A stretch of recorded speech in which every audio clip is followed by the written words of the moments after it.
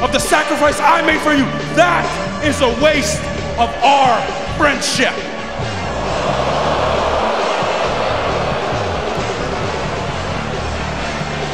Well, you know what? If that's how you really feel, maybe we don't have much of a friendship to begin with.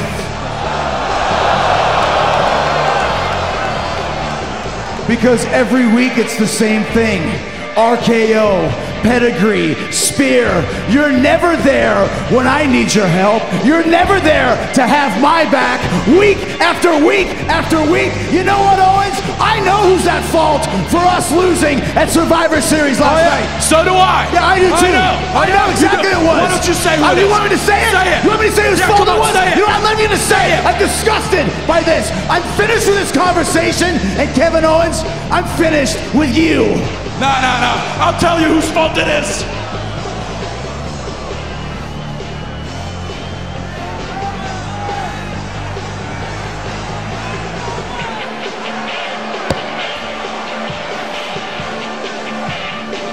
Roman Reigns!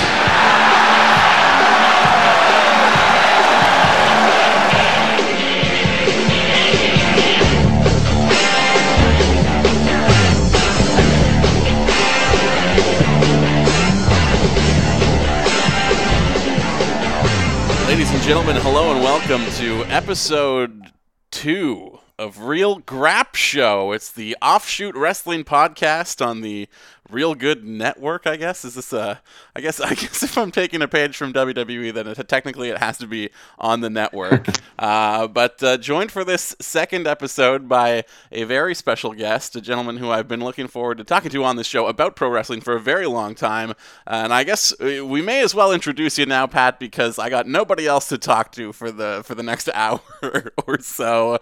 Pat Monahan at Patty Mo joins us on the show this week, and thank you so much for doing it. Oh, I'm pumped. How's it going, man? Oh, it's going pretty good. We are, of course, recording this immediately after the SmackDown pay-per-view TLC just concluded. And did you watch any of the show, Pat? I know you've been reeling from a pretty boozy brunch today. Yeah, I caught up sort of after the fact, and I cherry-picked some stuff to watch. It's kind of crazy how much better run storyline-wise SmackDown is than Raw is. I'm not, not that this is a controversial opinion, obviously. This seems to be the consensus among most people. It seems like things are actually done for a reason on that show, as opposed to Raw, which just seems to kind of be forwarding the typical WWE line. So I gotta say, it sounds like it was. I wish I'd watched it. I wish I hadn't been, 6 beers deep and falling asleep for the past, 6 hours, but what are you gonna do? That works too, though. You need a day like that every so often. And before we dive into what's going on currently in WWE, you are a big wrestling fan. You are somebody who tweets openly about it. It's not one of those things. Personally, I don't know. I find that publicly talking about wrestling on my Twitter is something that I can only dabble into every now and again. But it's good to see that there are people out there with the confidence in their own hobbies to talk about it publicly, I guess. And you're a guy who certainly enjoys the product. You've come on to talk about it here with me. When did you first get into wrestling? Do you have any memories of it when you were a kid, or was it something that grabbed you as a teenager? Yeah, I don't. I mean, I definitely. It's kind of funny because, even when I was a kid, before I knew that it was staged, that everything was a work. I remember thinking that it was dumb. I don't have a whole lot of memories. When I'm in my early 30s now, so when I was a kid, it was like Hogan and Warrior and all that stuff. It was on. I think it was on Saturday mornings was the big show. I don't remember exactly, but I distinctly remember at least once when I was probably 8 or 10 or something like that. Maybe even younger than that. I don't know, but anyway, the Undertaker nailing Ultimate Warrior inside a coffin. They had a camera inside the coffin for some reason, he was burying him alive. Yeah. And I remember even when I was a little kid, I was like, this is stupid. Why would they have a camera? And this is, this is not allowed. There's a crime being committed here. Why? So, it's fun. Like when I was a kid, I was not really super into it. For whatever reason, just didn't really have maybe I just didn't, I wasn't aware of it. It wasn't like something that I thought to watch. I didn't get into it until I was, I want to say, maybe freshman or sophomore in high school. And it was right after sort of the Attitude Era proper started. It was definitely, McMahon was officially like the villain, week to week. It was definitely in those days. It was after sort of that transition happened, and so that was pretty much it. So I knew it wasn't real. I knew it was, but it was basically, like they say, it's like a soap opera for boys, or at least back then it was definitely much more than now because it has a much wider sort of reach than it did then. But that was sort of when I found some like-minded people who, unsurprisingly, were sort of not very sports-oriented, that were fellow fans. And, we used to go to shows every once in a while. I definitely went to a couple Raws. Order the big pay-per-views or something over at your buddy's house on a Sunday night every so often. Yeah, exactly. Same kind of thing. And I used to, and I even then I got into it on these sort of, and I think this is like the real appeal of it for people. This is how I kind of explain it to people when they ask about it. Not that they ask that often, but the fact that like being a fan of wrestling generally means that you're a fan on sort of two levels. You're a fan of the show and like the performance, but then you're also like an obsessive backstage rumor sort of person and like how things are being put together. So it's like watching a TV show, but also getting mad at the writers all the time. That's basically what being a wrestling fan is. Yeah. So even back then, I used to go to and I think the site is called, I think it's still around, but I mean this is back in the old days.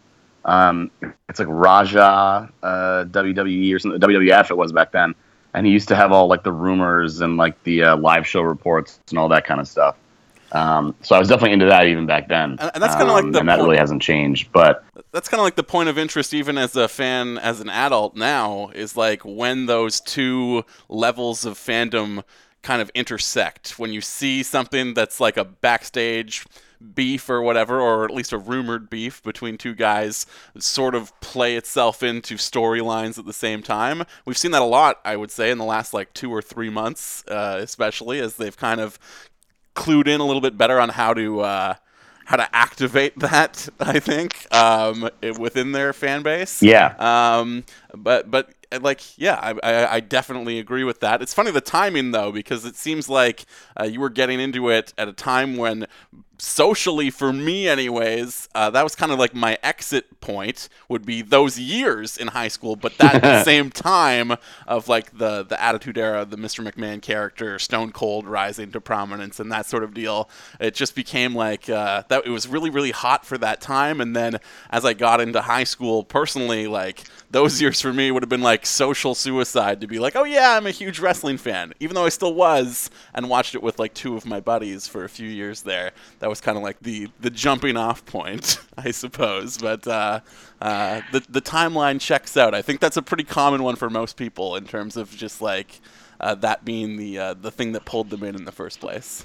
Yeah, I mean, and definitely it wasn't like I would wear the shirt. I mean, first of all, I went to a Catholic high school, all boys, so I had to wear a tie every day anyway. So it wasn't like I was in a position to be wearing, a Stone Cold shirt to school or anything like that. And I think that, obviously, if there were girls in the situation, I would have probably even hit it even more. But it was a very sort of sectioned off part of my social life was the wrestling stuff versus like just generally, whatever. So I think that's definitely true. And I think that, I got to college, in 2001 I started, and a mix of both not paying for cable in the dorm and just sort of generally having other stuff going on.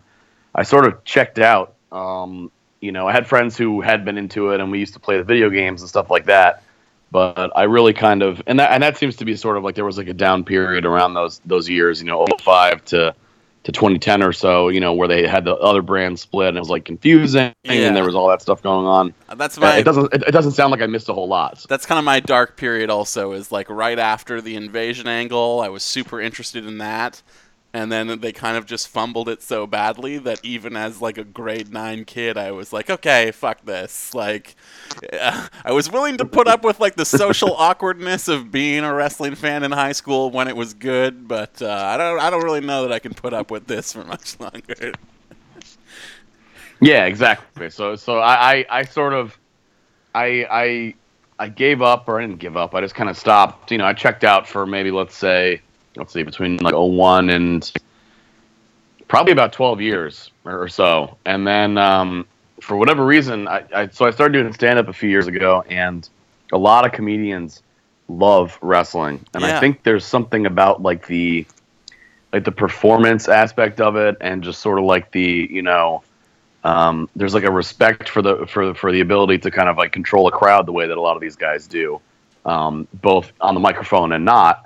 And I think that a lot of, at least male comedians especially, are in just permanent arrested development, where they just have no, it's like the second they get the chance to act like a 12-year-old, they're going to do that. So I sort of checked back in for that reason, and it's fun, I mean, it's like I said, I love the backstage stuff, and something that I realized and that I hadn't really put together when I was younger, and that's the thing that I always think about, is that it's basically like the fanciest possible incarnation of carnies, right? Like, because it used to be in the old days, like before the TV, contracts, and when it was back in the territories, there were like these roving little circus type shows where it's watch the strong man beat the handsome man, or what basically. And they were constantly barking at you to sell the next show, which would be back in 3 months or whatever it was. Yeah. Now it's just a really glossy, $1 billion version of that, because you see them, they're always selling the network, even when you're already watching the network. They never stop. It's just constantly going. Well, I think they rightly assume any that promo, a lot of people are streaming it illegally, because I certainly was for a long time. Paying for it now, of course. Thank you, Patreon That's fair. Owners. But for a little while there, not so much. and I think that you watch somebody like a Paul Heyman, and he's done interviews and stuff where he's basically, he realizes that his job is, you sell the event, right? That's what you're basically, a carnival barker when you're a guy who's on the stick, who's like delivering a promo at like a go home show or whatever. Like, that's your job, is to get people to watch the thing, or it would be to get people to come to the next thing if it was, pre-TV. And that to me is just endlessly fascinating, where it's this family who is obviously a very fancy and rich family now, but like they're all in, it's basically like a family of circus performers. They just happen to, so they're all in the family business. Obviously Linda, not so much anymore. Now she's going to be in the cabinet or God knows what. Because we're all going down, but you had Shane was in the main event at Survivor Series, less than a month ago, and he's a man in his like mid 40s, and he's or he's taking those insane bumps at WrestleMania. It's completely, that to me is almost as interesting as the stuff that goes on, when you watch the thing. And the involvement of the that's McMahon what family sort of kept my attention constantly over the decades. It's kind of like a semi-reality show version of like the Beverly Hillbillies, basically. Like this family that's just struck it rich, and that's like, Vince is what he is, basically, and he's never going to change, and the thing will stay the same right up until he dies, basically. But and I think that's, you mentioned Linda possibly being aligned with the Trump administration. Trump has obviously been involved with WWE so much over the years, and I feel like that's like what connects them, is they just like feel like outsiders in the world of like classy rich people, basically. And they clearly have some sort of kinship because they've worked together so much. But I don't want to get too political on this. I don't want to talk about our WWE Hall of Famer, U.S. President elect very much here, if we can avoid it. But just an interesting parallel that suddenly occurred to me. But I mean, that's kind of the reason why I started this podcast in the first place, though, is because like the circles that I run in, both in comedy and like radio broadcasting and journalism, like so many people who are like, it's not just comedians, it's guys who, work in the TV industry, work in the radio industry. If there's like a performative element to whatever it is that you do, I feel like you are just naturally drawn to like pro wrestling as like the height, like some hyperbolized version of what you do for a living, basically. Because it's hard to not watch someone like Seth Rollins like heel up on a crowd when he was working heel, and not just be so envious of that man's ability to make tens of thousands of people furiously boo him at once. It's incredible, and it's funny you were saying, like, you were talking about Trump, like, and I'm not going to go back to it in any detail, but like the thing about him is that it's never been more clear to me, and I always kind of thought this, because you can just draw parallels, and it's not like wrestling invented this stuff, but like a crowd being worked is basically what went on for the past 18 months, and that's what's always gone on in politics, but I mean, it's never been more clear to me that politics is wrestling, and basically everything is wrestling, than, what's gone on over the past, like, month and a half. It's just completely crazy. Nothing is real. Everything is there, not that there's, like, heel turn coming or whatever, I always thought in my, like, deep in my heart of hearts, I was hoping that there would be a, moment where Trump accepts the nomination, rips open his shirt and he's wearing a Hillary shirt, and then hits Mike Pence with a chair or something, like, because that was like the prevalent there, because there were all those theories, put forward by serious political journalists that he was somehow a plant by the Clintons to like get, to destroy the Republican Party. Oh yeah, all the that links stuff between them and him being at their wedding and whatnot, or rather the other way around. But yeah, all those people who have been saying that it broke. Politics is Game of Thrones have just been looking at the wrong TV show, basically. That's correct. There's no, it broke everyone's brain. We're all still recovering. We all basically had to hit the hard reset button on reality, and here we are. There's still a few artifacts from the old days. People are still believing in all these insane conspiracies and all that stuff. But it's wrestling. Everything's wrestling. It's always wrestling. That's the easiest thing that you can just fall back on if you're ever wondering why somebody's doing anything. That seems to be the reason. So we've entered like a reality brand split as well. I feel like you've got a blue brand social media feed and a red brand social media feed at this point too. But enough about politics. I don't even remember what we were talking about.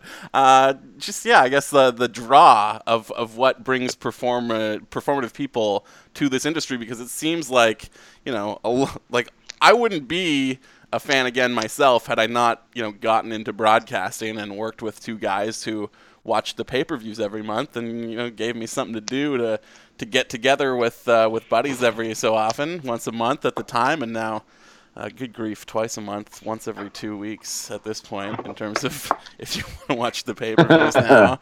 I feel like when you get back into it as an adult, and I don't know when you were getting back in, you said 12 years, so probably around 2013, I'm guessing CM Punk is probably the guy that got you back in? It wasn't necessarily a guy. I don't exactly remember what happened. I don't remember what made me flip the switch and start watching or whatever. I mean, I had... It was definitely, I guess, probably like, CM Punk, like the pipe bomb was definitely something that I was like aware of, and I was like, well, that's kind of crazy that happened, because they never, betray what's going on backstage, in when they're on the microphone or when they're in, once they walk out through gorilla position, they never talk about what goes on back there. Yeah. That was definitely kind of interest, but I feel like I don't think I like started watching it then. I honestly can't remember what led me to it, but now I have friends who are, one of my buddies now works there. He was working in partnerships with them for brand stuff, and now he actually works at the mothership, which is kind of neat. And I have another buddy who's got some friends who work there, and and so we were able to start getting tickets to go to the events and that kind of stuff. So that's been fun, because I think I probably must have gone to a live show and been like, oh, right, I love this, before I sort of started tuning in on TV again. Yeah. But I will say that now there's like too much content. I mean, you were talking about the 2 pay-per-views. It's a lot to keep up with now. You know, it used to be, and I get. Go ahead. You almost have to pick a side. Like, I'm all in on SmackDown. I'm still interested in like the Chris Jericho, Kevin Owens stuff on Raw, but like you with a show every 2 weeks on the network, like you have to be either a SmackDown guy or a Raw guy. I can't imagine like just sitting down and watching every single minute of this when you are doing 3 live shows in 3 consecutive days, 4 if there's an NXT pay-per-view that weekend. Like, it's just too much. And now that there's like, you know, the Cruiserweight show on the network, that's like a 5-hour show on Sunday, a 3-hour show on Monday, and 3 hours plus Talking Smack on Tuesday. It's just like, if you spread it out over the week, it would still probably be too much, and all in a row is just ridiculous. Yeah, I mean, I think it's an old habits thing, because Raw was obviously the A show, and then nothing really happened that mattered on SmackDown, obviously, until they did the split. So I'm sort of just kind of stuck with, you know, I watch Raw, and it's funny because Raw's 3 hours now, and it still feels like, you know, they have all these people they're just not using. They're still somehow wasting time. I don't understand how they pace these things, but you know, it's very odd to me that they have people that like could be, you know, utilized. They're not being utilized at all. But you know, I'm such a complete. I have like very simple taste, you know, as a smark that I'm a huge Owens mark. I'm a huge Sasha Banks mark. I have no real. So those are the people that I want to keep up with. I mean, AJ Styles is awesome, and I think it's good that, you know, I'm kind of amazed, frankly, that within a year Vince realized that, you know, just because AJ Styles wasn't his idea as a performer, that he actually has talent and value. That was obviously a very smart decision, but it also was just sort of went against the prevailing narrative where they bury anybody who made their bones anywhere else. Yeah. You know. I if I could devote 5 hours a week every week to watching both, I would. I will admit that I do a lot more reading about what happened than about like actually watching it, you know. Yeah. But you know, if I had to pick, I would say I'm Raw just because that's, you know, that's just what I guess that has like the most people that I care about, and it still to me feels like it's, you know, the main show. Probably partially because it's 3 hours because they have that contract.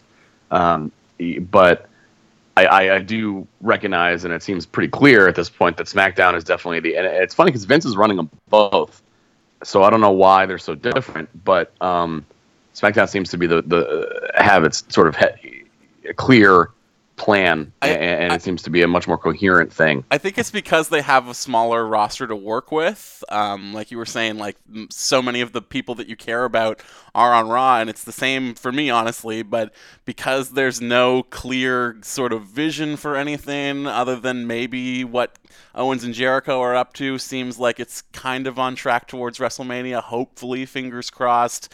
I feel like SmackDown has to be a lot more economical with what it has, and you know, it feels like every moment matters, like you said earlier. They definitely have more things planned out, but they also have to, because they kind of have such a limited roster and such a limited number of bodies to work with, that if you don't have a clear plan well in advance of what you're doing, I don't know, like it just seems like you have more time to lay things out, whereas Raw sort of feels thrown together at the last minute a lot of the time. Yeah, and it's, you know, and there are things on Raw that just seem like they're doing it because, and you can kind of tell why they're doing it. It's not for storyline purposes, right? So like the New Day, right? That like it seems like they're never going to lose. They have all these like threats come up, you know, and then they just are nothing because they're killing time until they break that, you know, record for the longest holding tag titles, right? That seems to be clear what they're doing on that front. It's like when they had Nikki Bella hold the women's title so she could break AJ Lee's record because, you know, they have some kind of acrimony with the former performer, so they want to wipe them off the books and they get to promote it that way. Exactly. And I understand that. That's a business prerogative, you know. And but it does play into a storyline kind of on the on the second level of like backstage rumors, basically. Because yeah, I think I've heard that like one of the guys in Demolition is a part of this ongoing concussion lawsuit.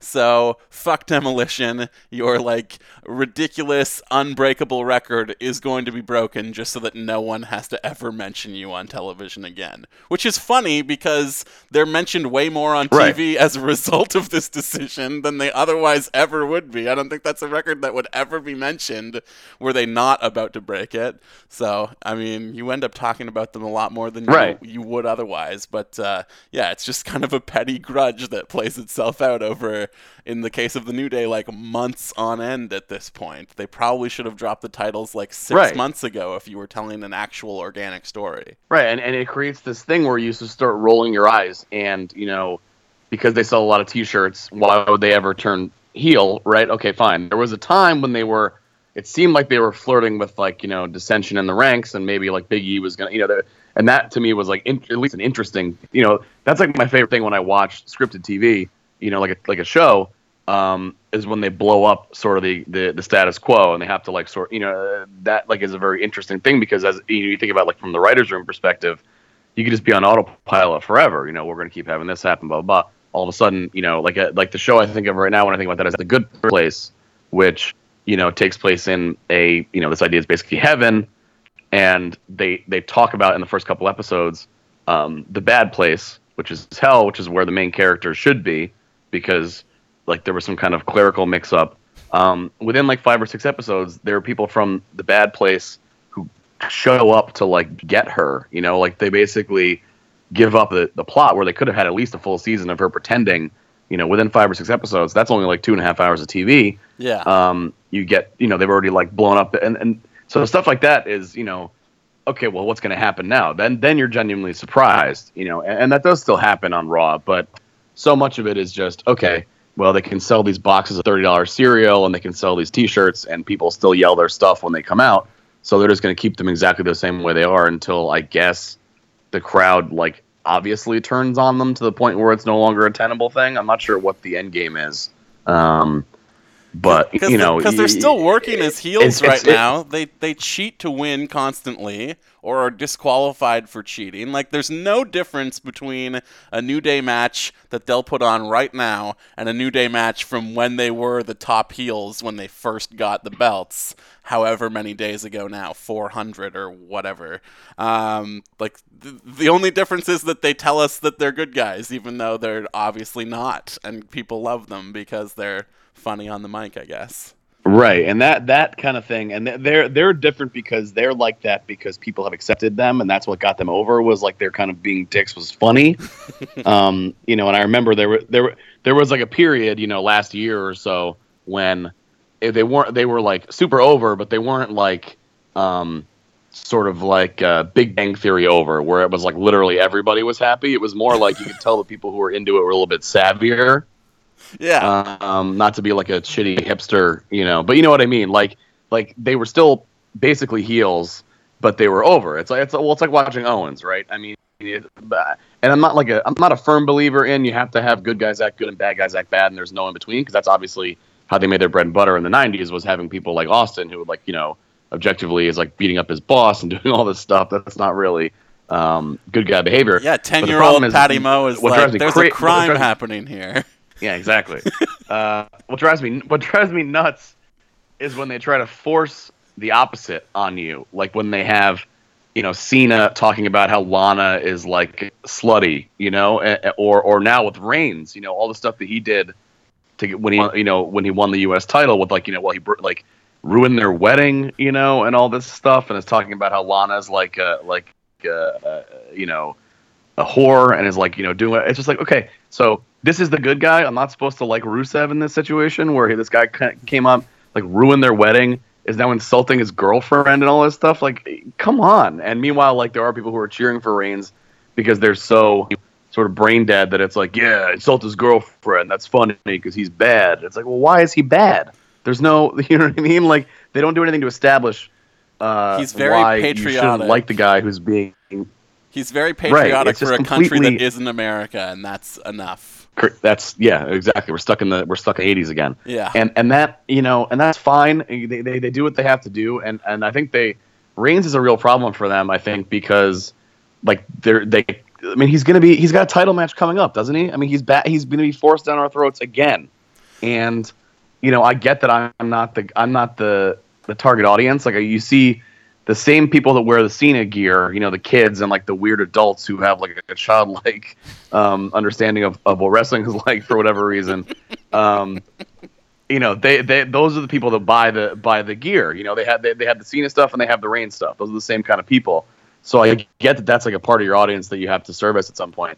But I just truly, they were flirting with turning him heel for a while. They sort of had him, acting like a jerk, and after he lost the belt, he was like, but now he's just back to, he's good again. Now he finally earned his shot, for the 70th time. There's still an opportunity. The second he comes out, there's still an opportunity here to turn him heel by having him betray babyface Seth Rollins at this point. They could still do that because, like as much as there is a segment of the audience that does view Roman as the guy on Raw. I would say that the top babyface on Raw, for the vast majority of the audience, both watching at home and certainly in the building, is Chris Jericho. And I know that he is not a babyface at all, but, maybe more specifically, the list of Jericho is the top babyface on Raw.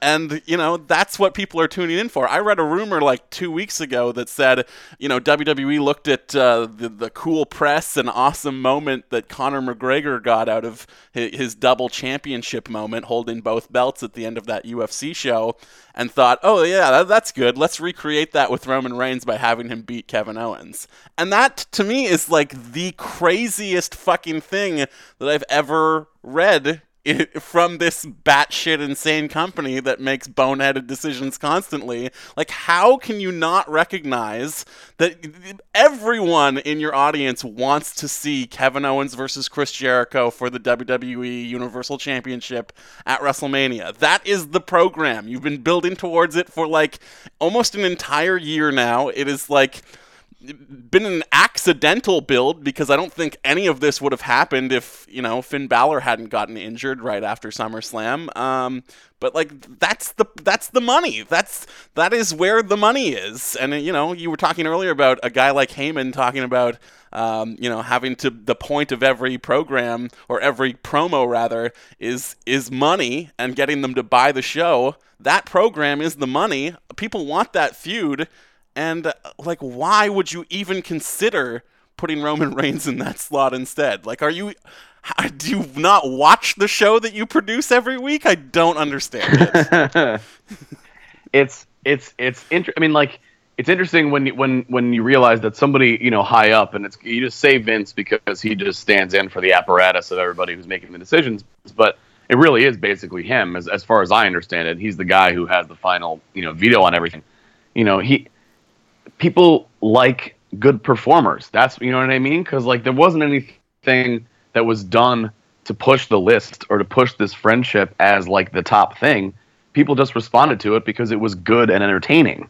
Yeah. So, you can't just like generate that, by having, now, and it really does crack me up. And I'm actually shocked that Owens has had the title for as long as he has. I mean, because he truly, it shows you how good he is, that he's just completely undeniable, even though he's definitely not the guy that Vince wants to be on SportsCenter and all that stuff, right? Because he doesn't have the look at all. He's a fucking fat guy with a beard. You know what I mean? It's like, wearing that's why I think he's the greatest. Clothes. Yeah, because you go to, I mean, your audience. I know that it's an aspirational thing when you're running a promotion. You want to have like the sexiest audience possible, right? But if you go to a WWE show, you see a lot of Owens shirts, and guess who they're on? People that look like Kevin Owens, like me, like you. Yeah. You know what I mean? Like, know your audience. That they're like, it's like a create a wrestler in real life. It's like you made yourself in a game and you made yourself awesome at wrestling. Only now he's actually the champ. Like, it's completely nuts that it even is happening. But like from a PR perspective, it's got to be, a nightmare. Like, I wish he wasn't. I wish that we had any excuse to get rid of him and put it on somebody like even Rollins, but Reigns would be like the perfect, because you have the pedigree, you have the fact that he's related to The Rock, you can do all these things, but the people have not responded well, and not to take anything away from him in ring, I think he's not Rollins level, but Rollins is so good that he's like he has a face wrestling style even when he was a heel, right? He does all these crowd pleasing things that you sort of, it's untenable unless you try to make him more boring, where like it's like when Owens, like that's why he's so good when he's doing like the headlock master stuff, where he's doing intentionally boring, hold stuff, because to do fun stuff makes them cheer him, which he's not, he knows he's not supposed to get the result. Yeah, so, exactly. And he's that's just like trolling the audience, basically. Right. Like you see something like that, and it's the same thing with Sasha, like these people who, have been living and breathing this stuff since they were kids and are now having the chance to do it. There's a reason that they're so good at it. They're not like accidentally in this business. It's not like Reigns where it's like a failed football player. Oh, well, I'm big and strong, so let's try this. Not to say, and again, not to knock him too hard, but somebody like Sasha Banks who, was obsessed with wrestling when she was a kid, or somebody like Owens who this is all he's ever wanted to do his whole life.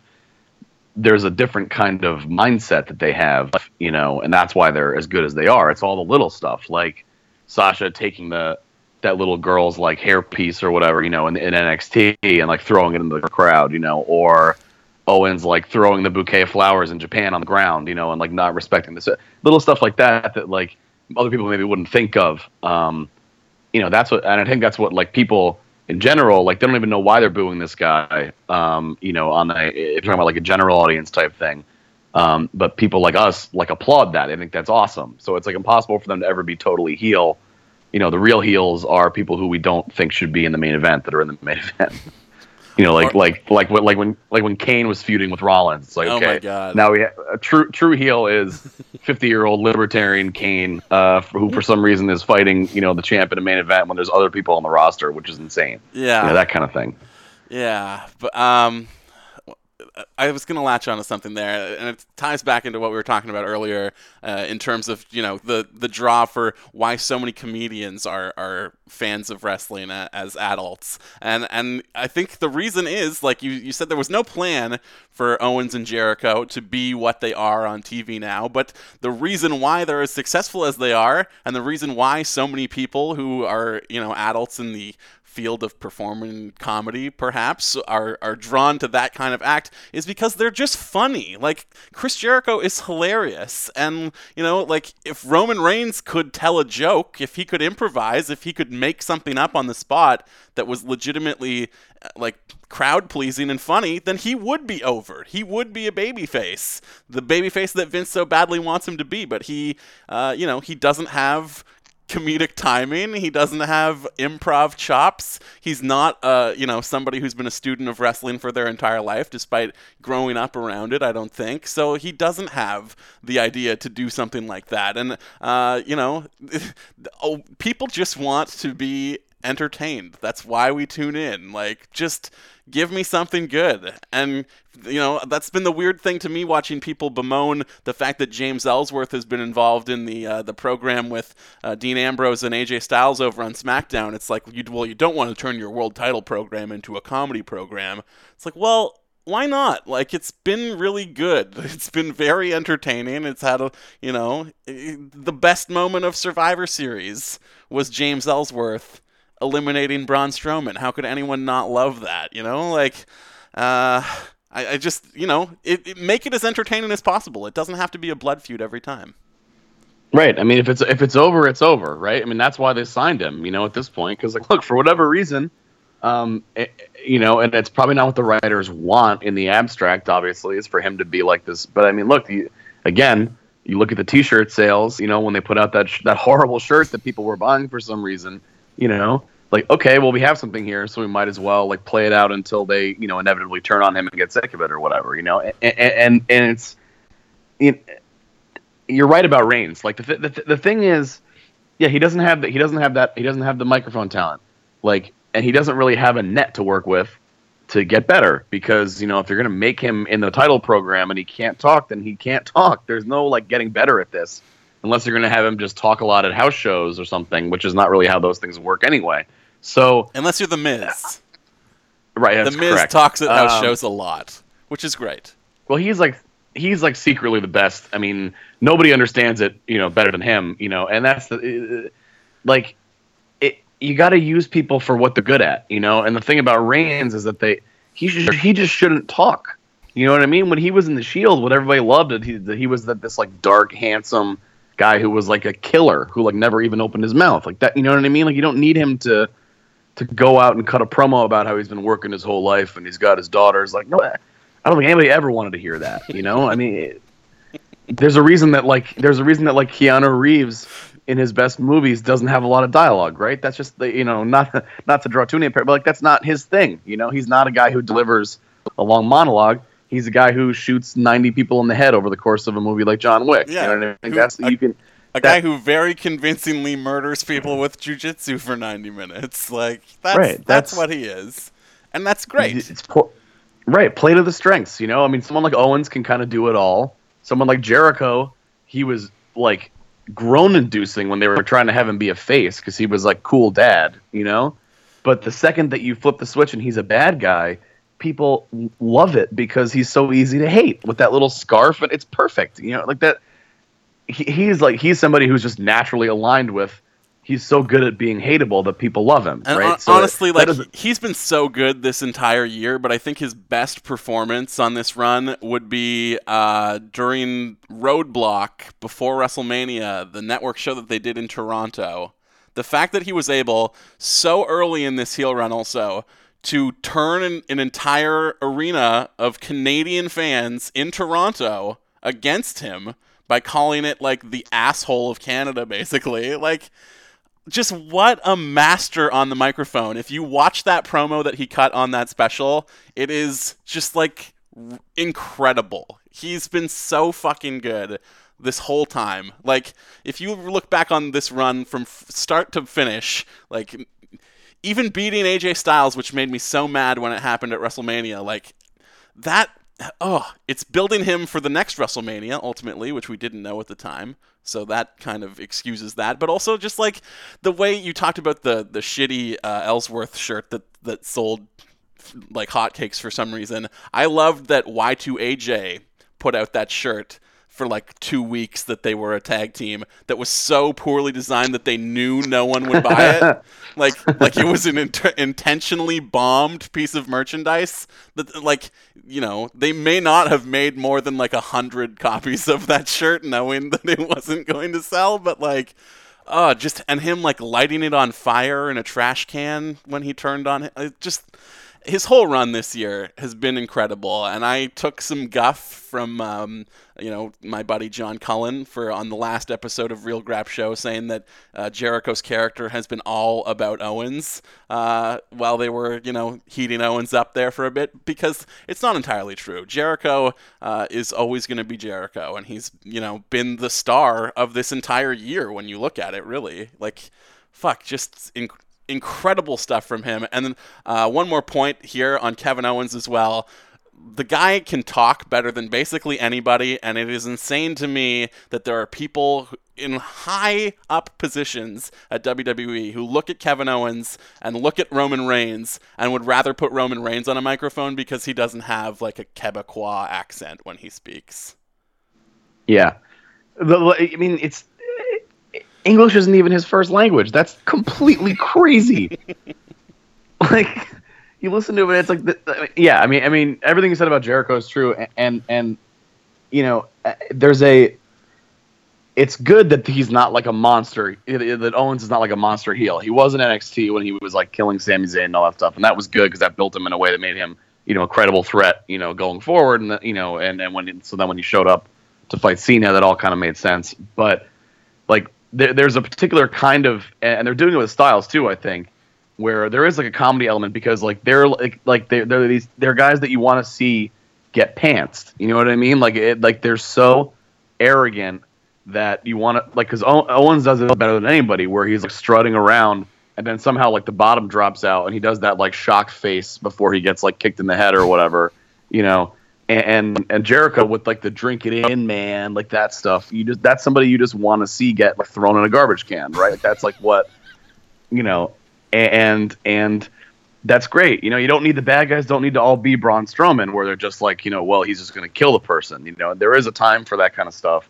But for the era as it stands right now is kind of like, old timey, just like, oh, I hate this guy. I can't wait for him to get his comeuppance type thing, as opposed to, the Undertaker is gonna marry Stephanie McMahon in a satanic ceremony, and needs to be chained to his own weird symbol cross thing, and that kind of.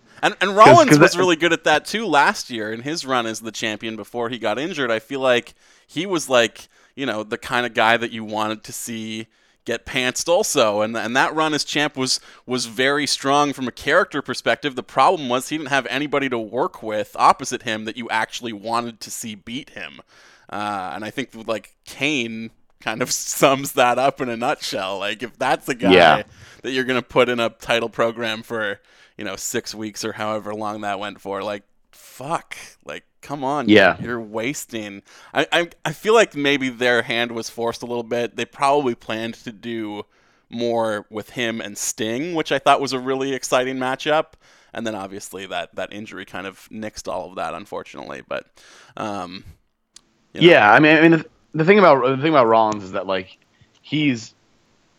It was almost like he was too much like Triple H, where he was doing those like 20-minute promos to open every Raw, where it's like, okay, dude, like enough, like, like he was good. He was good in that, like, you hated him or whatever, but you also literally like hated the show because you didn't want to. I don't need to watch this anymore. You know what I mean? But the thing they did with him, that they haven't done with Owens, which is good, is that there wasn't any kind of like paternalism where it's like the company protecting him, like. That only goes so far. You have to be able to prove that like you can beat people, And so when he has like the security team and all that stuff is funny, and it was entertaining, but like at the end of the day, you have to like establish yourself as somebody who, if we were like everybody's barred from ringside and all that stuff, like you have to prove you can kick somebody's ass, And I think that there was a little bit of a little bit missing there, which is fine, and they've sort of rehabbed him since he came back and all that stuff. But, obviously he beat Cena and all that stuff, but that was with interference. So much of what happened with him was the result of, I mean, look at what happened. They've completely been hands off with Owens, which I think is really smart. Save for how he won the title in the first place. Well, that's what I mean. Like, somehow they managed to make it so nobody even questions that anymore. Because it was definitely kind of like we were supposed to like, be in Seth Rollins' corner because he's mad that he didn't get the title handed to. You know what I mean? It was like not a very credible like babyface motivation. Yeah, they gave. Like, he was still like a whiny asshole, but we're supposed to like him now because we secretly always have. I was supposed to be the guy the boss gave the belt to. This is bullshit. That's not really gonna get a crowd to cheer for you. I mean, just fighting authority in general, I guess, is like the obvious trope that they always go back to. But I think it was really smart to not have Triple H show up and explain why he did what he did, the next week, because that would have then you have like Dad on top of the guy who's actually the champ, and you start to wonder, well, why isn't he just the champ then? Yeah, if he's so awesome. And I mean that was the problem. I mean there were a lot of problems with it, but when Sheamus won the title last year, which is hard to believe that was actually a year ago, that Sheamus cashed in Money in the Bank and was the WWE champion. But he had the same thing. Like he just became like the stand-in for Seth, basically. Just Triple H's guy. With a different posse, I suppose, but handpicked and still, having Triple H just hover over him at all times. And I expect that he will come back probably around Rumble time, and that will be the feud for Rollins heading into the next WrestleMania. But thank God that he has not been on TV every single week in the interim. Like, I love the guy, great performer, my favorite when I was a kid. Like, I loved the heels even as a kid, but like you said, you can only see the show open with a 15-minute promo, 20-minute promo. So often before, like, Jesus, give me something else, right? Like, yeah, I mean, Triple H is great, and he's like an all-time, backstage guy. As somebody who like would follow like the rumor stuff, obviously, like his ability to like, he married the boss's daughter. Like, there's no better, way to get ahead than something like that. But did you see that, that Max Landis thing, that Wrestling Isn't Wrestling video, the YouTube video? Yeah. Like, that is such a compelling through line of a story, like, over the course of 20 years. He's a B+ player, he's not, like, the guy, blah, blah, blah, and how that, like, informs his entire psyche, even though I'm sure, obviously that's embellished and whatever, but, like, you watch that and it's like, oh, now I understand everything about this guy, even though it may or may not be true. Like people respect talent, like when I was actually at the Raw when he blew out his quad or whatever it was, and he was out for like a year. Yeah. In like the late 90s. I was at the Raw where he came back, where it was like that insane 20-minute pop where like people went nuts when he came out because he'd just been gone. And that was like, people were just happy to have him back because like you do appreciate somebody even when they're, there are things you don't like about them. Like, this is a guy who can fill the, he's perfect to slot into these things. Sheamus, I think, is just not one of those guys. It's one of those things where it's uncomfortable to watch. Going back to like the, being a performer or like having any kind of show business, element to your life, when something is like really not over and they're trying to get it over and it's not working, it like makes like I like cringe. I like want to crawl under my couch. You know what I mean? This is basically describing the entire return run of Alberto Del Rio. Right, that was the entirety of that. What was that group called? Like Mex America was his first thing, and then the League of Nations. League of Nations, that's it. Like that was just so not over, and they kept forcing it on everybody. And it's like, this is not working, guys. Like, and I know that it's the thing too. Like you talked about how like Seth and Owens never get made to look strong, or like that they can beat people on their own. This was a faction of 4 guys that you'd showed us were like a bunch of turds separately that like anybody could push over and pin easily, and then you put them together, and even together they weren't a force. They were still a bunch of turds. Like, I'm just happy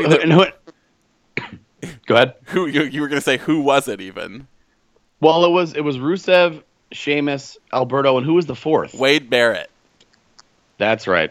Who's no longer with the company. Okay, yeah, I was going to say. Even though they're still promoting a movie that he's in that's coming out, and they're promoting it using the name Wade Barrett, that he is the actor Wade Barrett, but he's not. Look, man, anymore.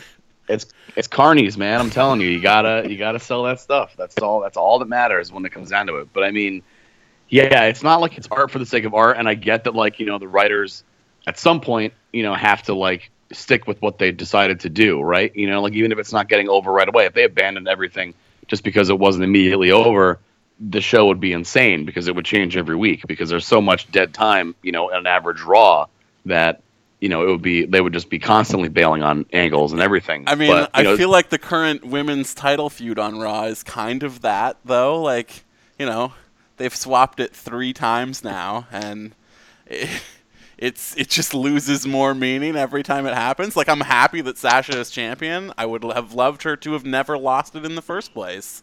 Right. But, like, the more they swap, the more it kind of cheapens the meaning of it.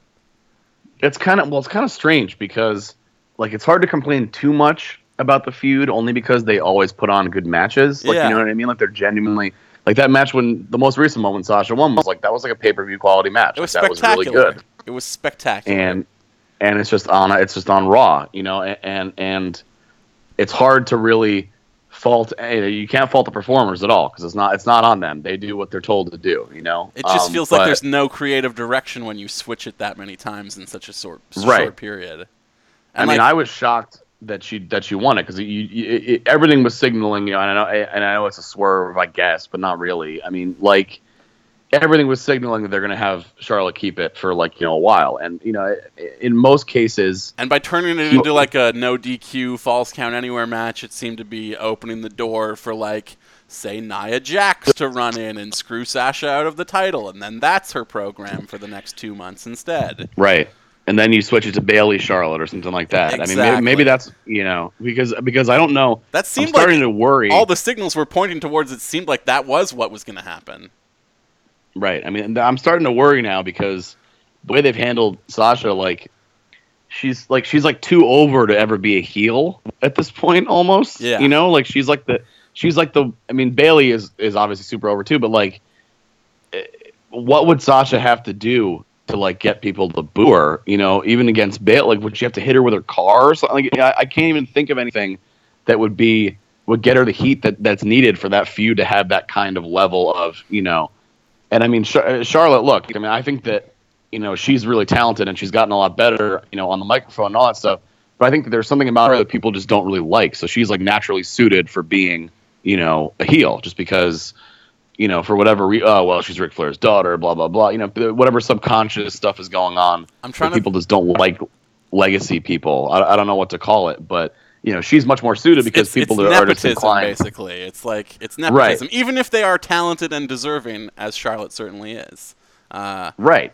Like when they were presenting her as a babyface, talking to people in the crowd or in the line waiting to go into the arena at shows I went to during their initial call-up run, people were still like, "Oh yeah, she's talented, but like, fuck her, I hate her." Even though she's like presented as a face, fuck her for being her dad's daughter. It's like, oh, okay, well, yeah, like, she's pretty good though, right? Like, right? No, and I'm not saying that's fair, but again.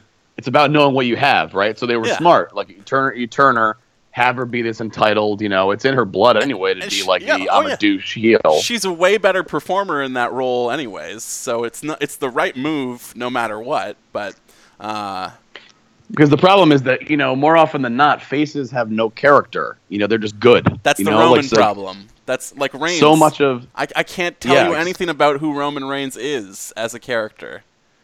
Right. I mean, so much of the business is dependent on having good heels, because what else is there, right? And that's why, you know, more often than not, it makes more sense to have a heel with the belt, because the chase is the whole thing, right? Then you have that moment of, you know, like orgiastic, oh my God, they did it, and then you have them lose it in a month or whatever, because having a face champ for multiple months is like, it gets boring. Yeah. You know, then what, you know, I mean, so that's. Like I was talking to my girlfriend last night about that, you know, Roman Reigns rumor that he might be double champion and how stupid and terrible that would be, and how could the company be so brain dead and just tone deaf to what their audience wants.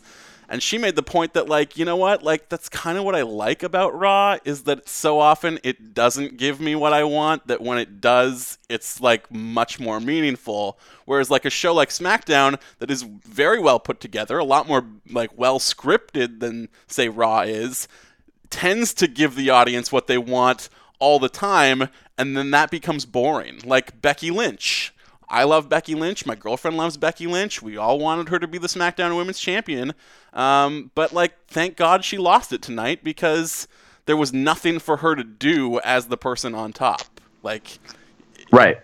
And that's both a creative problem in that the writers can't come up with something more intrinsically exciting for somebody to do as the champion. I feel like they were better at that, like, in the late 90s and early 2000s, but that was because probably there were more stupid like soap opera romance or office corporate intrigue like storylines going on that people could get roped into, whereas at this point it's mostly just like people hate each other and fight, and that's about it. Right. I mean, well, when Austin was the champ, that was okay, because it was like he still had Vince, who was like the true champ because he ran the company, right? So like Vince being mad that Austin was the champion worked, because you still had like that somebody who was already on top who was like the bad guy. And to me, it made sense. One of the most memorable moments in my entire wrestling fandom career, like watching Monday Night Raw as a kid, was a WWF title match between Austin and The Undertaker in like the height of their feud, in the height of the Attitude Era, where in the main event on Raw, Austin won the championship against Taker, where even as a kid I was programmed to know that, like, oh, a title match on TV is just going to end in a fuck finish so that they can go to the pay-per-view and have the real match. Even as a kid I knew that, and seeing him win it was like so impactful that I still remember the moment and like the goosebumps I got out of it to this day. And then I look at like Sasha Banks, who's technically had that moment 3 times in the last 3 months, and like, what does she really get out of that versus if she'd gotten the big hometown pay-per-view win in Boston at Hell in a Cell, you know, like, right. It's weird, like, and what your girlfriend was saying about Raw is true. Like, you don't get what you want, but I don't think that it's intentional. That's the thing that's different. I don't think it's like them denying you anything. I think it's them not knowing what the fuck they're doing. And I do that's feel like that sometimes, though, but the other side of it is like, this Owens-Jericho thing seems like it has a clear destination, and I'm hoping that these rumors that they're throwing out to the contrary are just like trying to throw us off the scent of this obvious thing that they've been laying out all along. Right. Well, that's the thing. There's so many levels of work. All we really want to see at this point is Jericho put Owens on the list. And the longer they draw that out and don't give it to me, the more I'm going to tune in to watch it happen. Right. Because that's where we're going. We have to be. That's where we had to be going from the moment the list was even introduced as a concept.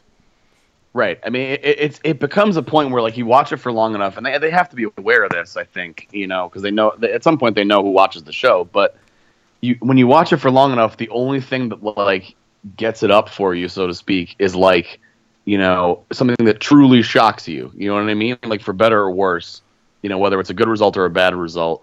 It's like that Simpsons line where Krusty's talking about freebasing moon rocks just to get to normal. Where like you've done so many drugs. The only thing that has any effect is something so insane. Like the Goldberg thing was genuinely shocking. I like laughed out loud when it happened because like I cannot believe this is happening. I at the time I was like, I don't understand this because I don't know how this helps them to have this 50-year-old guy just destroy the monster that you've established over the past 3 years. But I've come to love it now in retrospect because it's like, look, man, it's entertainment, right? You're supposed to entertain people. And that was genuinely a shocking moment. So was Owens winning on Raw, winning the Fatal 4-Way. Yeah. That was like, I mean, you started to get the same. When Triple H came out, and everyone's like, oh, God, here we go. And then I started to get like the hair on the back of my neck started to stand up because they had Rollins acting perfectly, like so entitled and smug and shitty, when he's in the ring. And Owens is sitting in the corner, and I was like, holy shit, he's going to pedigree Rollins right now. I can't believe this is happening. And then he did it, and the crowd, like, you see those guys in the front row in like that TV position, where they because they always have the camera on one side of the arena. Yeah. Like all the guys that are like us were going crazy the second that happened because I can't believe they're going to do this. They're actually going to put the belt on the guy that we like, that we think is actually good. Like it's completely crazy.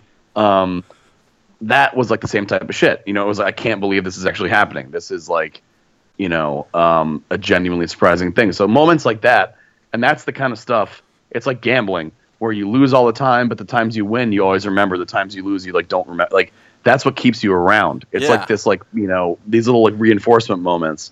And you were talking about when Undertaker dropped the belt to Austin on Raw. For me, like the all-time, I don't think this is very controversial to say, but the biggest pop I've ever seen, and there's nothing that can ever compare to it, I don't think, is when Austin came out when it was The Rock versus Mankind, when they had like the Corporation and DX were fighting, on each other's sides. Yeah.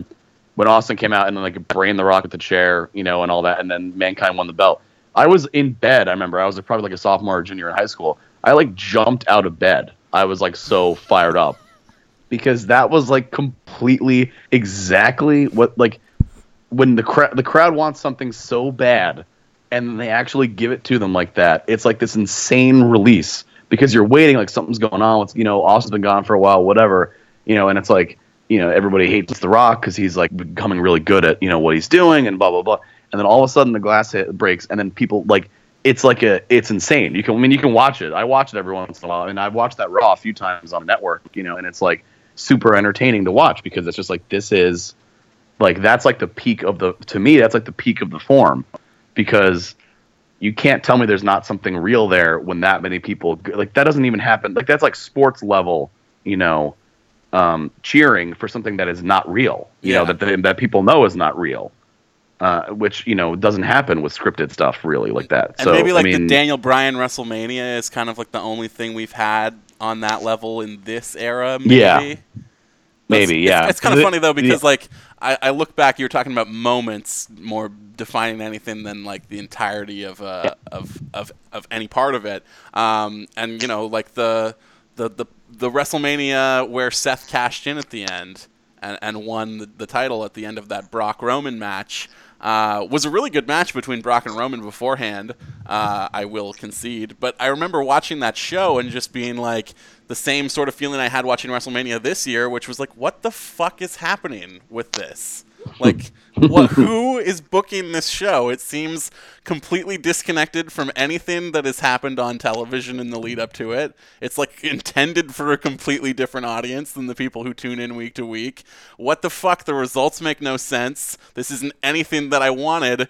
But then Seth won the title at the end, and if I look back on that WrestleMania in my brain, I'm like, that was a really good show. And while watching it, I was like, what the fuck is wrong with this show? So yeah, like, yeah, no, definitely. As long as you ultimately leave happy, then you're all good. You know, right. You just need that one thing at the end. Well, I mean, that was, yeah. I mean, when Rollins cashed in, it was like, oh, thank God, because like then you realize that somebody who has a brain is like running the ship, because it was like, what, you know, nobody wants to see Reigns as the champ, you know, and it was a good match. You know, it was sometimes you just want to watch two guys just hoss it up, and that's basically what was going on. You know, and Lesnar was like actually beating up Reigns, like he was like kicking his ass, like, you know, he's obviously like super stiff and all that stuff, but like. That was like, you know, Reigns is a big guy who can handle it. So, like, you know, I guess that's fine. But, like, he was basically beating him up. And then he, you know, the thing where he, like, keeps laughing every time he sits up and all, like, that was a well-told story. But the second that Rollins came out, I was like, thank God, like, we're going to have, you know, because it was not tenable to have Reigns just be the guy. You know, it just didn't make any sense. And obviously they had to get the belt off Lesnar because it's weird to have your champ be a guy who's on TV once every 3 months.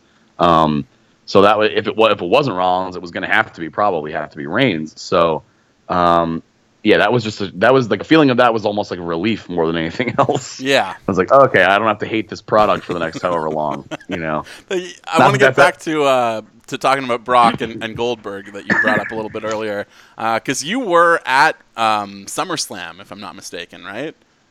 It was in Brooklyn again this year. Were you at the show this year? I'm pretty sure you were. I was, yeah. And like, was the finish to that Brock Randy Orton match as confusing and like kind of off-putting and what a strange sour note to end the show on in the building as it was watching on TV?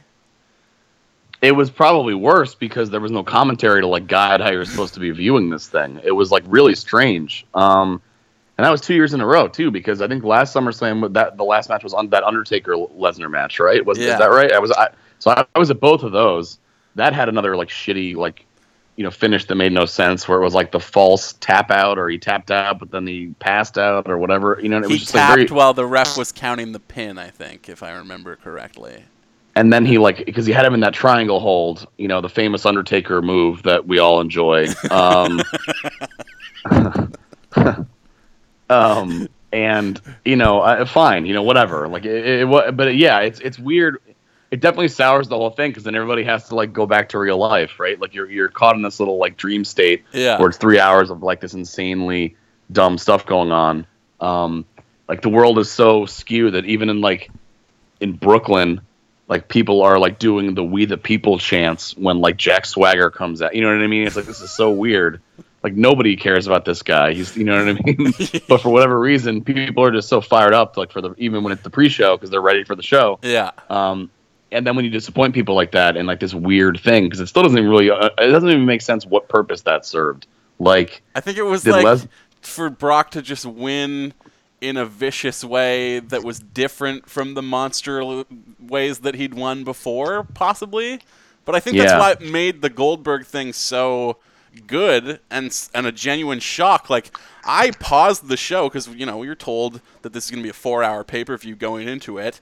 There was still an hour left in the show, what was like scheduled for it on the network going into that main event. I paused the show. I had some people over and I was like, okay, this seems like the perfect time, an hour left. I ordered some pizza. I'm going to walk down to the pizzeria, go get it, and come back because we still have this huge main event in front of us. I left to get pizza for like 15 minutes. I came back and the match was 1 minute and 20 seconds. Like, I could not believe what happened, and what a foolish time to go get pizza that was. But well, it's almost like they're taking cues from MMA or like boxing, where like I was at a bar, I remember, for like the UFC, where like McGregor won in like 12 seconds, or whatever match that was against. I don't even remember because I'm not super into it. But like, you know, like you have this thing where people are like drinking and shooting the shit and eating like flatbread or whatever the pizza they had at the place was, you know, for like 3 hours. And then it's like, here it is, the main event. And then it's over right away. And everyone's like, oh, like it's completely, it adds to the unpredictability factor for sure. But I mean, the more I think about it, I mean, the thing is they're going to have a rematch, and I don't think anybody wants to see like a 15-minute Lesnar Goldberg match. It's not going to be good, because I don't think they're going to make Goldberg take 100 suplexes at age 49, where he could just like die in the ring. I don't think anybody wants to see that. And he probably can't really go the way he never was. He was always like a 2-move guy. He was never really like much of a, telling a story in a match guy anyway. So it was really like that was like the perfect, like the platonic ideal of a Goldberg match was that match. And as much as like fans have sort of built up now, this like the moment when Brock Lesnar loses clean to somebody as like, oh, this star-making thing, and it will be when it does happen. Like, we've seen this guy get built up into this unbeatable monster who demolished John Cena in a way that no one ever has over the last like 3 years now, and ultimately it has to build towards somebody finally beating him and getting brought up to another level on that victory. Obviously, Goldberg is not that guy, but he doesn't need to be either because, Bill Goldberg is a legend. And I know that's a word that the company throws around all the time, but he is a legend in, the actual sense, not in the, who's a tag team we can put into the Hall of Fame this year sense, you know what I mean? Right. Ultimately, yes, did he beat Brock and take away the surprise of whoever gets that eventual victory? Sure, yes. But also, whoever gets that eventual victory is also going to be put on the level of Bill Goldberg, which is a huge thing. And, you can't just continue to have Brock run over guys like he has been if you don't know who is eventually going to get that win, because I think we saw at SummerSlam that, watching him beat somebody as a monster is kind of boring now. And watching him lose even as quickly as he did was super exciting in a very strange and inexplicable way. I think that, you lose sight when you start to overanalyze everything of the fact that, it is supposed to be entertaining and fun. You don't have to turn this into fantasy booking for everything. I definitely was not looking forward to it. I was, not super pumped about it. They were doing all that it was cross promotion for a video game is the way they were selling it. Yeah, they built the feud had the exact same storyline as Rocky Balboa. Hey Rock, this guy's gonna beat you in a video game. You think you can come back and beat him? That is the exact plot of Rocky Balboa. Right. Except this simulation's got a lot of people talking. Yeah, exactly. And they even explicitly connected that dot in the Paul Heyman promo after the loss the other night, where he's in tears, being we thought this was a joke. This was a friggin' video game. I don't know. I love what they're doing, and it's crazy that they are ultimately going to turn in, a 4-month feud between two part-time performers, basically, out of a video game. It is amazing. And it got him in the news, right? I mean, and that's on some level, you start to think that maybe that's what they want above all else. If the mainstream media is talking about what happened at a wrestling pay-per-view, that's the ultimate goal. You know what I mean? If you remember Goldberg from the late 90s and early 2000s, well, he's back and he just beat the baddest guy in the it's okay, well, that's what they want, and that's fine. Sometimes it can be a thing that's just for the purpose of, getting attention, and that's fine. But it was the right way to go. I mean, the only alternative would have been to have Lesnar kill him, because nobody wants to see a 12-minute match where I guess he tries to go for the spear a bunch of times, and because I don't even know what Goldberg has other than the spear and the jackhammer. There's not a whole lot else going on really with him. Yeah, maybe just a regular suplex and the DDT or a clothesline or something. Who knows? Some kind of MMA striking type stuff. I think he was doing at one point, but.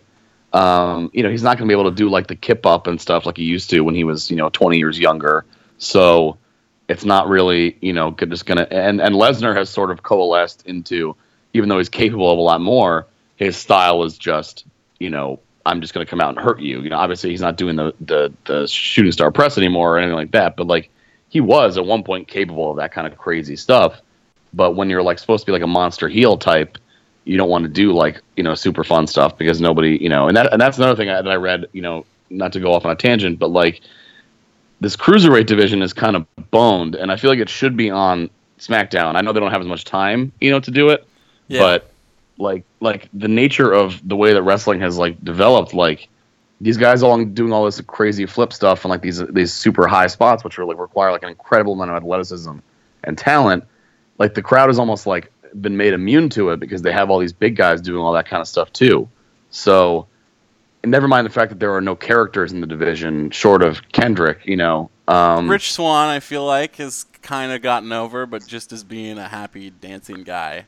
They finally did present his like legitimate real life story that is super compelling on 205 Live this week before he won the Cruiserweight title on the first show. But I don't know why they had never done that on Raw. Like, this guy is amazing. And they just have given him the exact same smiling, dancing, happy black guy character that they give to literally like every single African-American performer, which is like, come on, man. Like, he's being black is not a character, Vince. Like, that is not, Right. I don't know. It's remember when that was the New Day for a little while. Oh, yeah. They were like the happy preacher guys. Yeah. I mean, that is so offensive that like that would be how the only place they saw to go with them is to make them like preacher guys. Like, come on, like really? But, well, what do black people do? They go to church and sing, and they or they're militant anti-white racist guys. Like there's no in between. So which one's it going to be? Thank God the New Day was able to get a little bit of breathing room and like do their own thing. But yeah, it's definitely troubling the way that was initially put together. And now now you have like the Cruiserweight division, which I think probably based on the way the writing is done in SmackDown will be much better service there. It's just a bunch of guys like 3-on-3 tag matches, a bunch of guys just falling all over the place and doing crazy stuff. And it looks cool, but at the same time, like nobody's invested in what's going on at all because they don't have any, the only motivation was connection to anything. Yeah, the only motivation was like Kendrick needed to win for because it's his last chance, and T.J. Perkins being like the truest form of babyface, which is just a complete fucking moron. That's like the ultimate, like, oh, I trust this guy, like it's just like okay, like. Obviously, that was going to happen, and that was all like, and they did a good job. Like, Kendrick did a good job of selling it, where he like looked like he actually maybe got hurt, for a second. Yeah. But, the second that somebody's just super dumb, and it's like, okay, well, here we go. This is exactly And so now he's not even the champ anymore. So now there's no storyline, right? Like, it doesn't even now it's just Swann, who again, is like a super likable and talented guy. But there's no, like, what's the thrust of what's going on here? Well, the difference between Swann and T.J. Perkins is, like, T.J. Perkins was super over with the crowd at Full Sail for the Cruiserweight Classic. Like, that is definitely the guy that they wanted to see win it if it wasn't going to be Kota Ibushi. But when you bring him up as the champion to the main roster, and he never was on TV one single time before his first title defense on a pay-per-view, which is crazy unto itself. Yeah, why is anybody going to care about this guy who just got walked out on stage with this belt that we don't watch the show he got it from? We don't know who he is. We didn't even see him on Raw before the pay-per-view. And to go back to your point about how, it's not that impressive to see their high spots when a guy like Brock Lesnar is doing a shooting star press, the things that they can do that a guy who can move, who's a big guy, whether it's Brock or not, can't, like crazier stuff than a shooting star press. It seems to me like the rumblings I've heard are that they've been told that they can't do that on the main roster. They can't do the kinds of matches they were doing in the Cruiserweight Classic because the wrestling would be so exciting that nobody else on the roster could compete with it, which is like, why even have a Cruiserweight Classic or a Cruiserweight division on your television show if that's how you feel about it? I don't Right, understand. And they also... It's and the other thing that was weird to me was they had that pay-per-view match at Survivor Series where it was the chance to bring the title to SmackDown, and so the entire division that we were being told is important became a prop for the Baron Corbin Callisto feud somehow. Right? Where it's like, well, I don't care about that. And it's like, well, hang on. Like, so why am I supposed to care who wins that belt when all that belt is the catalyst for like this non-titled, feud on another show where it's a guy who I barely know who he is. He's like a sort of like a gruff 80% biker. Right, he's like an 80% early 2000s Undertaker clone, fighting another flippy guy, right? Who? How are you supposed to care? What goes on? It's just completely nuts to me. In defense of that decision, as somebody who does regularly watch SmackDown and more importantly does regularly watch Talking Smack, which is the real crown jewel of WWE programming, Baron Corbin has been very good on Talking Smack, feuding verbally with Daniel Bryan. That seems to be the way that they make heels now, is put them on Talking Smack and have them yell at Daniel Bryan for like 5 minutes at a time. Because nobody's more sympathetic than him, and he's good at getting heat on guys, and Corbin's been really good at that. So I will give him that, even though I largely do agree with the point you're making.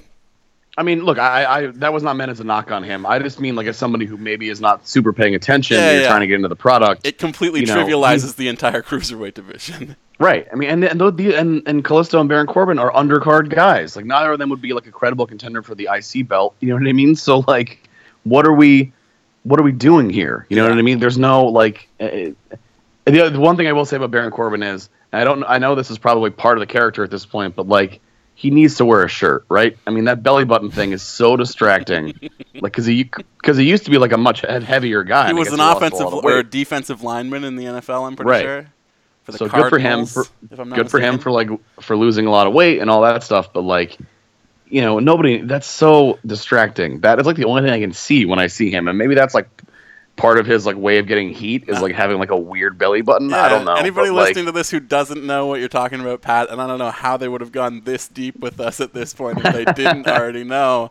Baron Corbin, because of how much weight he's lost and the way his like skin hangs on his body now, has a face on his chest. It's like if Homer Simpson took his shirt off and turned his belly into a face. There's a line by his belly button that just makes a mouth perfectly with his like pectoral muscles. It's insane.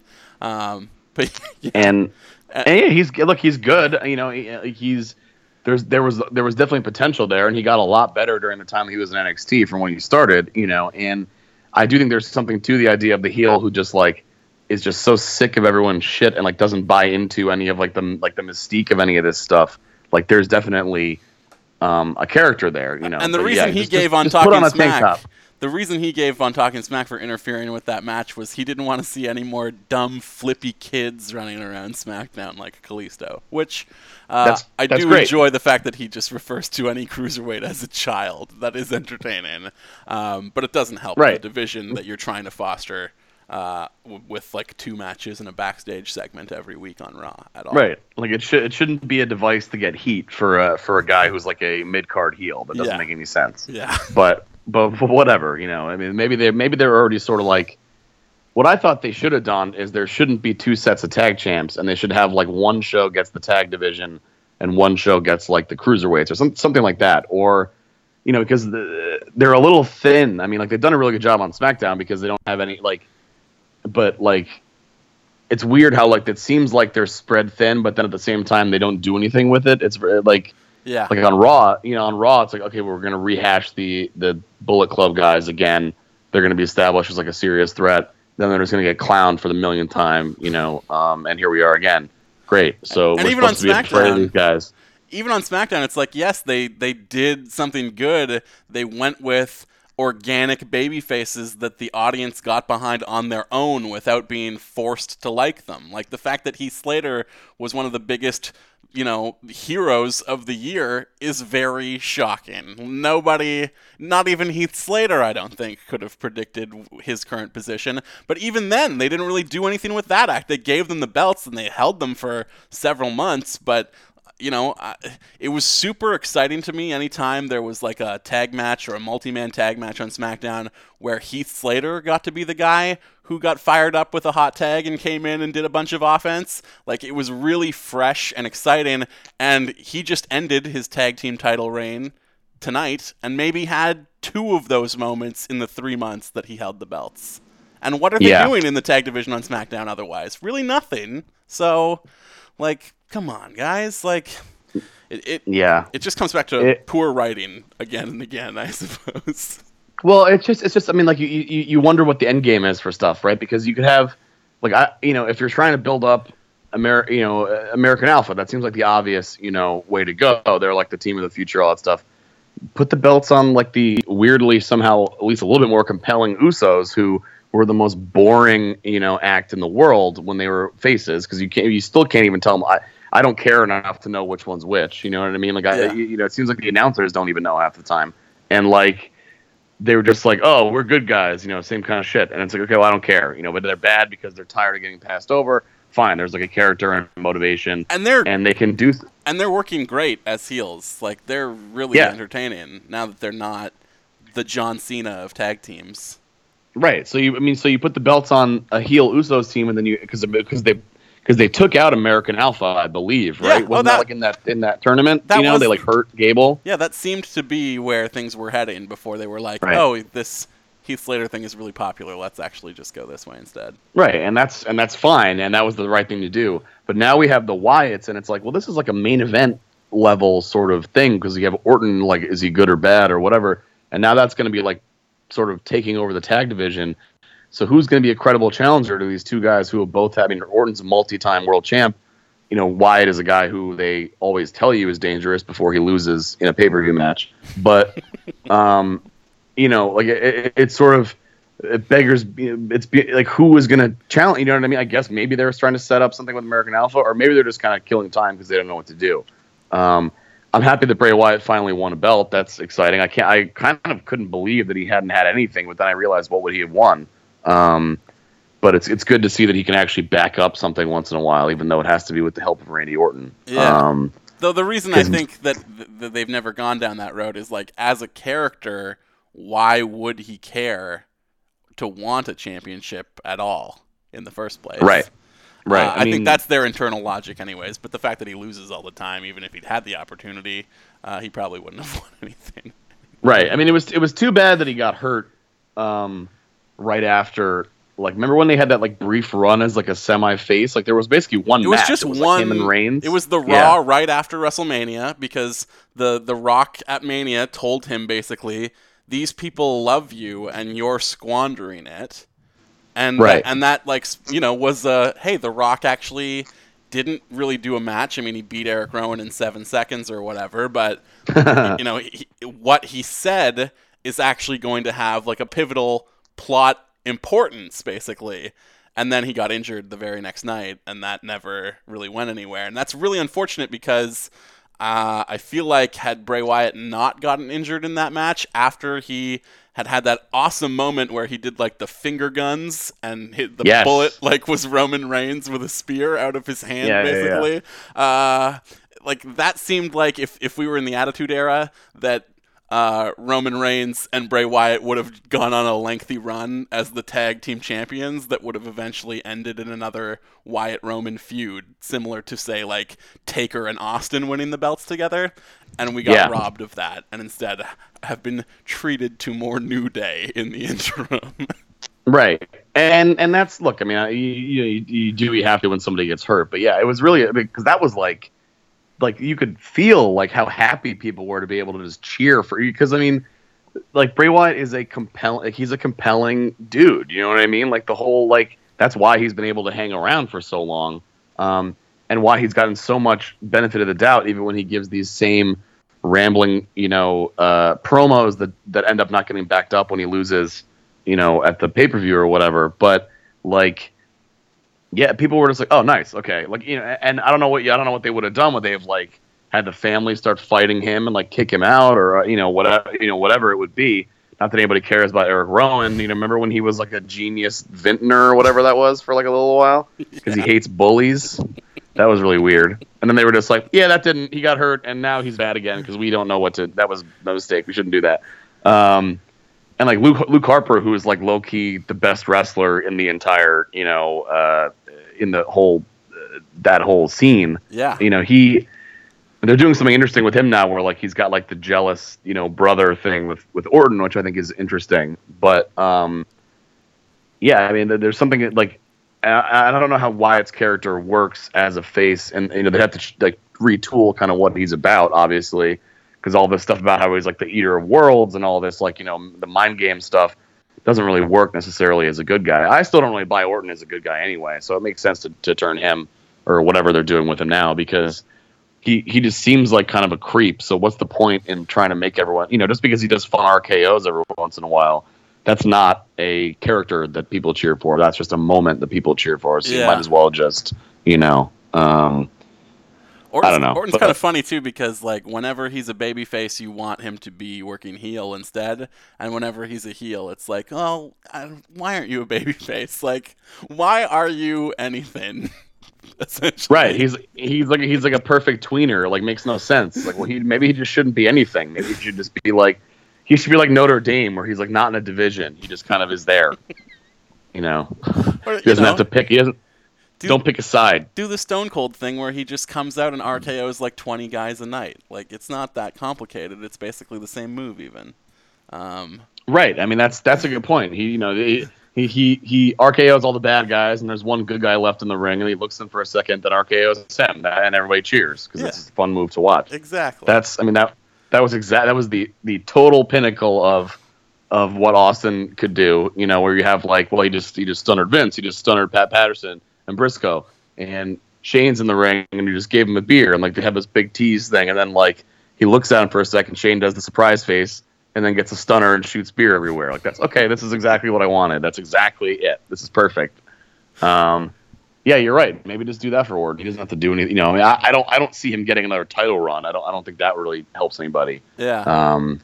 But I could be wrong. Obviously I've been wrong before, and he's obviously a dependable guy. You know what I mean? He's a dependable worker, and he's somebody that you can trust to have a main event level type match. It's not going to be a total turd.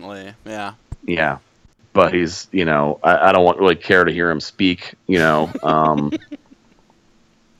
it's just not I don't know. I mean, and obviously he used to be like a total shit backstage, but obviously he grew up a lot. Because you could see him like at Survivor Series, there was like that thing they were like, everybody was like putting all the sites and stuff. That was like him like comforting Shane's kids when Shane looked like he got killed basically by Reigns. Yeah. It's right. So okay, he's like a human being. He's not like a total yeah. So that was good, but I don't know. I mean, Bray Wyatt. It's interesting to think about the alternate universe where if Bray Wyatt had stayed healthy and ended up being a weird rock and sock connection with Reigns. That would have been interesting. It would have been something different than what we've seen from him anyways, and he certainly needs that at this point. But I feel like, Pat, it's been great talking to you, and I will definitely have you back on the program again, because I feel like you're a man with all kinds of pro wrestling opinions, and what better place to get them off your chest than Real Grap Show. But with a Briscoe and Patterson mention, I feel like that is probably the perfect place to wrap things up, because we can't go much deeper than that, I don't think. But thank you so much for joining me on the show today. A pleasure talking wrestling with you, and we went all over the place, as the show probably often will, because that is just the nature of pro wrestling fandom. You got all this stuff in your head kicking around from these hours upon hours of television that you watch, and if you get the opportunity to let it spill out, well, it might take a little while. But thank you so much for doing this with me tonight. It was a lot of fun chatting with you, and I'm sure people know where to find you. Absolutely, man. It sounds good. We'll definitely have to recap whatever the next insane series of bad booking is. I look forward to it. Me too, man. Just a pure pleasure. Thanks so much. All right. Take it easy, bud. And there it is, folks, your Grap Show for the month of December. I hope you enjoyed it. I certainly had a good time. My thanks once again to the great Patrick Monahan for joining me today.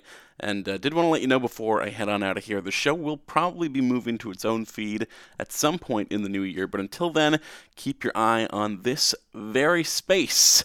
Until we meet again, I have been and will continue to be Justin Morissette. Talk to you soon. Goodbye.